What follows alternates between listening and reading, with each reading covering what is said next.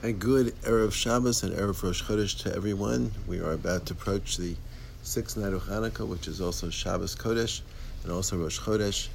And here in Atlanta particularly, we are familiar with this Shabbos, Rosh Chodesh Hanukkah, as Mrs. Cooperman's Shabbos, after the woman that my father made famous in his article describing a very well-intentioned but fairly ignorant lady who routinely would say everything that you would see in the Bencher, including the special paragraph for Shabbos, the special paragraph for Rosh Chodesh, and the Al Hanisim.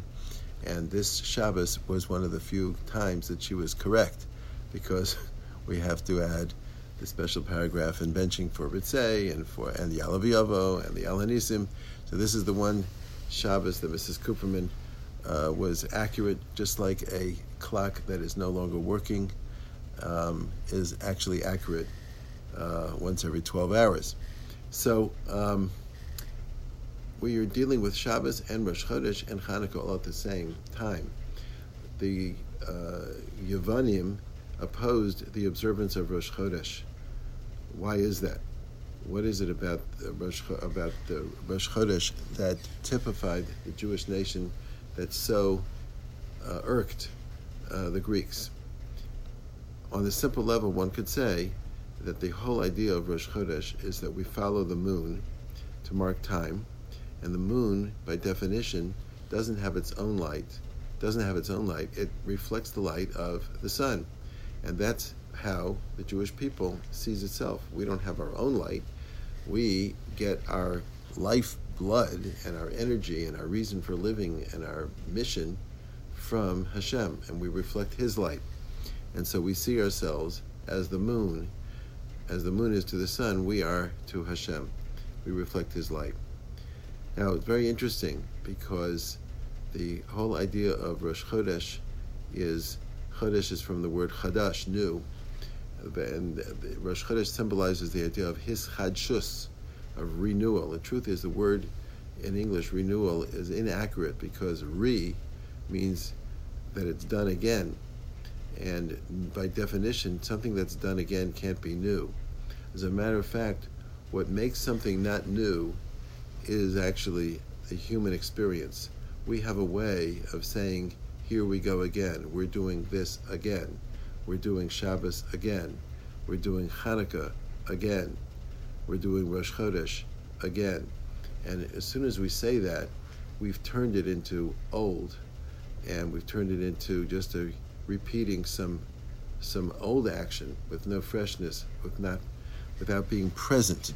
So one of the things that we can say about the moon is that every time you look at the moon, you're not looking at the same moon. The moon really is the same, but the light that's reflected from the moon is new light. The moon is constantly reflecting new light that was broadcast by the sun. And if so, that means that we, the Jewish people who see ourselves as reflecting the light of the Torah, we're not reflecting old light, we're reflecting new light that's constantly being broadcast. The Torah is always offering new and fresh insight into life itself. And our job is to take the light that the Torah offers and reflect it into the world newly, which means that the way that the world experiences us and the way that we're going to interact with the world is going to be different based on the circumstances and the challenges that we have now. Our job is always to reflect the original source, which is God Himself, His Torah, which never changes, but it's always new light, and therefore we're always adjusting to make sure that we are dealing with the current situation. That's the freshness of the Jew. That's the his chadshus. That's the chodesh. That's the newness. And similarly, when we light the menorah and each night we add a light, what we're saying is that we're adding new light. It's not old light. Even the first night, we're saying that this is new light that we're adding now. We're not doing last year's menorah. We're doing a new menorah. And we're providing the world with the attitude of the Torah as it applies to the situation now. And that means that we're bringing freshness to the whole to the whole picture, to our own personal growth, to the way we reflect the presence of Hashem in the world, to the way we relate to each other. All of that is typified by Rosh Chodesh, and that means that Shabbos also, we're celebrating a new Shabbos. We don't just keep the same Shabbos. We don't do last week's Shabbos or last year's Shabbos.